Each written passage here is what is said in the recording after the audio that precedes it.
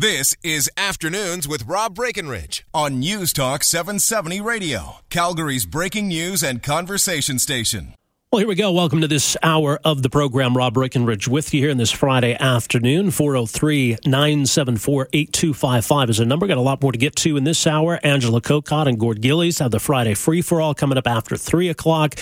So plenty of time today for you to have your say. Now, we're expecting probably next week to finally see the legislation from the Trudeau government to legalize marijuana. They're taking their sweet time getting around to this, but it does sound as though it's going to happen. We don't yet know what that's going to look like. In the meantime, there are certainly activists who I think in a way can claim some victory here, but are still pushing the issue, pushing the government to act and really putting the government on the spot. And one of them is Dana Larson. Dana Larson is a BC marijuana activist and has been involved in what he calls the Overgrow Canada tour. You can read more at overgrowcanada.org. He is back here in Calgary. Things didn't go so well last time he was in town. As an event tonight, 7 o'clock at the Forest Heights Community Association.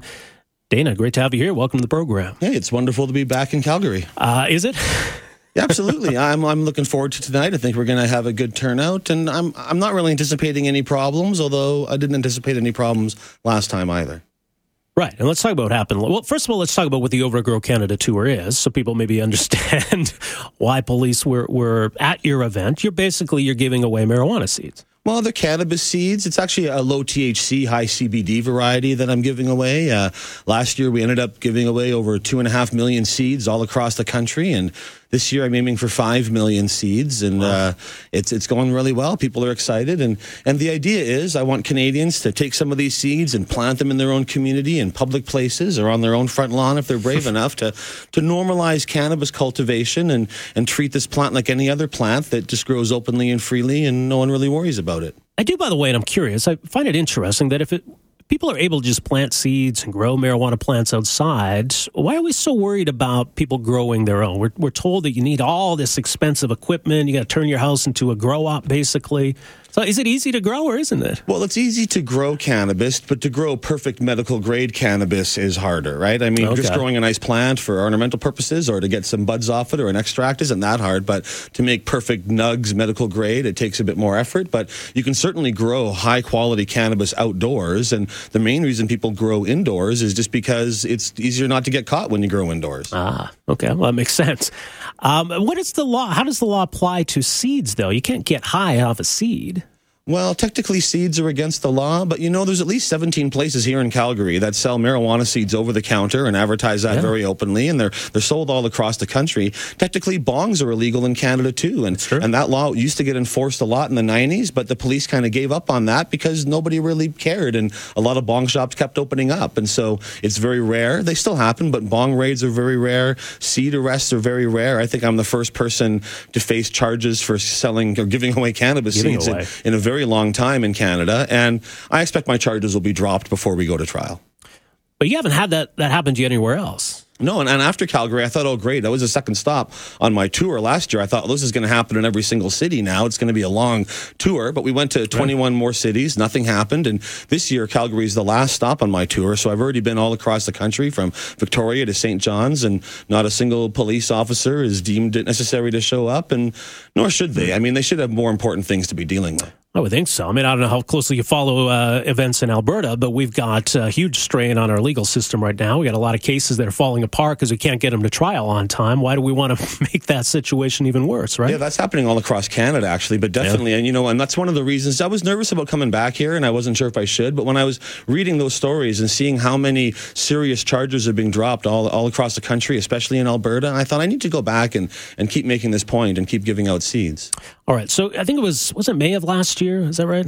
Yeah, it would have been April. No, April last year. Was it April? Okay. Yeah. And so what became of that? You came back to appear in court once, didn't you? Oh, yeah. I'm still on bail, actually. Really? I've got a hearing on May 9th and 10th, a preliminary hearing here. And then we've got a trial that'll be scheduled for next year that I just can't believe any judge is going to want to actually put me on trial for this. But if it goes forward, maybe while they're introducing the full legalization legislation that they say is coming next year, I'll be on trial for giving away these seeds. So basically what happened last time is you were at your event, similar to what's going to happen tonight. The police were there. So we don't know what's going to happen tonight. Yeah, I mean, it's at a different location tonight, and it's a bit of a different setup. But basically, I give a half an hour to 45-minute talk about the hidden history of cannabis in Canada, and I tell some stories and anecdotes about the last 400 years of this plant and how important it is to our country. And then at the end, everybody gets a little envelope with some seeds and a few little cards and information in it. And it's all very civilized, really. It's not like some big, crazy event or anything. Right. But yeah, the police showed up last time in quite large numbers. And then they actually arrested one of our volunteers who had gone back to our vehicle to get some more seeds. And so I went out and talked to the police, and I kind of made them arrest me. But I would only have done that because they'd already arrested one of our volunteers. And I didn't want someone else taking the rap on my behalf at my event. I couldn't let that guy just get taken away, right? And they let him go. They kept me, and I think if someone's going to get charged there, it should be me. But I said the police, and they were all, aside from showing up and arresting me, they were all friendly. They didn't abuse me or treat me poorly. They were polite and got me food and coffee and took care of me and everything. But I really felt on their part too that they would just rather be doing something else than spending their time with me. And what did they do with the seeds, by the way? There's actually a funny story there because they seized the seeds that were in our van, but to get arrested, I actually I gave people seeds in front of the police, and I put 5 seeds in my hand, and I showed them to the officer, and he was like, okay, well, I guess I'm going to arrest you. And then they took those seeds from me when I went to spend the night in jail, and in the morning when I left, they gave me all my clothes back, and they gave me the bag with those 5 seeds in it back to me. And I was like, wait a minute, and so I took it, but I still have them now. Not on me, but I kind of kept them. But it just kind of shows that they didn't even put those seeds into evidence. The only seeds that they actually had out of my hand, they just gave them back to me. It was kind of strange. Really? By the way, is it obvious that they're marijuana seeds? I don't know what a marijuana seed looks like, but how do they know it's not like to grow carrots or something? Well, that's the trick in Canada because sterilized seeds are allowed. Only viable seeds are banned in Canada. So to actually be able to charge me, they have to grow the seeds and show that they're cannabis plants and that they can actually grow. Oh, really? And so it makes it a big hassle in terms of proving that because if the seeds aren't viable, it's not against the law. And I maybe the police are growing my seeds and taking evidence. They had to do that with Mark Emery back in the day when they charged him in the 90s for selling seeds. The Vancouver police had to grow them out, and they had some trouble getting them growing the first time. But yeah, it's a huge hassle for a very little result. Yeah, the funny thing is with Mark Emery too, as I understand it, he actually paid taxes on the money he got from selling seeds and declared that as the source of his income. And Revenue Canada didn't seem to mind.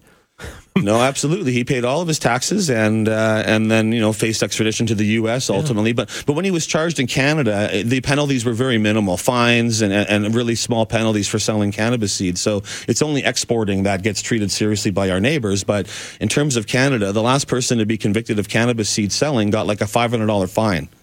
Now all these seeds you're giving away, where are you getting them from? I've got a friend who's a farmer and has a large quantity of seeds and has diverted several buckets my way. Now, you flew here to Calgary today. Is that true? Yes, I did. Yeah. The seeds are here waiting for you? They took a ride with you?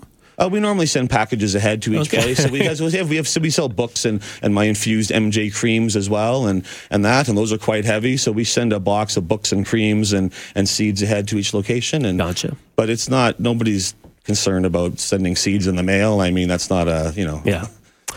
And now let's talk about where things are going in Canada because as I said in the introduction, marijuana, we think, is going to be legalized. We don't exactly know what that's going to look like. And in terms of people growing their own, we don't know that either. But the question's been put, I think, to you, probably to other activists, that why not just declare victory and see how this all plays out? Well, back in the 1970s, Canadians thought marijuana was about to be legalized, and Normal Canada actually had a legalization victory party in the late 1970s. So they declared victory back then, and it has not changed. And if the Liberals were serious about ending the war on cannabis, they would stop arrests for possession right away. Yeah. And they have not done that. They have not changed a single one of Harper's mandatory minimum laws. They're talking a good game, and maybe something is coming, but I don't think that on July 2nd of next year, we're going to be able to buy legal cannabis in stores. I don't think arrests are going to stop. I think we've got many more years of this ahead. I think it's going to be a lot slower than they're saying. And I think the reason they're talking about legalization now is not because they think cannabis is good and prohibition is wrong. It's because they've lost control of prohibition, because so many Canadians are defying these laws with huge events, with businesses and dispensaries opening up all across the country, that they're trying to regain control through some kind of regulation in that. But ultimately, Canadians are going to continue to rise. Dispensaries are going to be here for a very long time to come. And that's really, to me, much more interesting what's happening on the ground in every city than what's happening in Ottawa. Yeah. Well, and we talked about Mark Emery, the fact that he and his wife and some others were recently arrested. What did that signal to you? It signals to me that the Toronto police are trying to make an example out of certain people that are high profile and running their dispensaries in a very obvious way. But the irony there is that while they're raiding the cannabis culture dispensary, often there's another one right next door doing the exact same thing that they're leaving alone. And so although raids are challenging and difficult, and it's going to be hard for Mark and Jody, but overall, dispensaries are winning this battle. The vast majority of dispensaries in Canada have never been raided. And the majority of those that have been raided have successfully reopened. So although there has been some shutting down and there has been challenges, there are more dispensaries in Canada than ever before. And they are being licensed and regulated by their cities at an increasing rate. And I expect as the federal government delays legalization and it takes more years, a lot of cities are just going to start doing what Vancouver and Victoria and many other cities are doing and start offering licenses to those dispensaries. Well, okay, so if the Liberals come back and say each city gets one government-operated 9 to 5 marijuana store, and that's it, that we got to shut down all the dispensaries. I mean, is that still legalization? Is that still a victory? What should it look like after it's legalized? Well, what they're saying they're going to do is that the federal government's going to download most of it to the provinces, except for who can grow. They're going to keep the power to issue those grow permits, which are like gold. There's only 40 companies right now, and they're all worth tons of money, but they're barely providing any cannabis. They mostly run out on a regular basis. You know, to me, legalization of cannabis means it should be widely available and cheaply priced. It should be available in the same wide variety of ways that alcohol and tobacco are at corner stores, at restaurants, at cafes, at specialized cannabis shops, at dispensaries, at pharmacies. People should be able to grow their own as well, maybe in limited quantities to begin with, but in the long run, it should be treated like other plants. So that's the kind of legalization that I want to see. So limited quantities. What do you think is reasonable to say that you, Dana Larson, at your house, you can grow, 3, 4, 10, 20? You know, if you're going to make a limit, I'd make it on canopy size and not on plant numbers, because if you can grow a number of plants, people will grow them quite large. I don't really think there needs to be any limit at all in the long run, but I can see people wanting to put a limit in the beginning. But if I want to grow a dozen plants or 2 dozen plants outside in my backyard, I don't see any problem with that. If I want to grow indoors, I think safety issues and electricity and making sure you're not damaging the property is important. But those things are more about how you grow cannabis, not whether you can grow cannabis. And then, so if I'm your neighbor, why could I just buy from you? I don't want to grow it, but I don't want to walk down to the store. Dana's got some growing in his yard. Well, you know, with alcohol, if you brew alcohol at home, you're allowed to share it with your friends for non-commercial transfer. There's definitely alcohol that gets sold to friends and deals are made and things like that on a family basis, you know, and that'll probably happen with cannabis too, and I'm not sure that's the end of the world. But if you want to sell it in a store, I think there needs to be regulation. If I buy organic cannabis, I want it to be organic. If I buy a cannabis edible that has a certain potency, I want to know what that potency is going to be when I buy it. So the same kind of rules we put on other food products and other consumables. But I don't think we need special restrictive rules or heavy taxes on cannabis. Right. So it's be like if I'm growing potatoes in my yard. I can send some your way, right? Similar to that, yeah. I imagine we'll have a few more restrictions on potatoes, but I don't think we need a lot. And cannabis is not like a dangerous plant or something that if it's growing, it's going to cause harm to people. It's harmless, especially in its growing natural form. All right.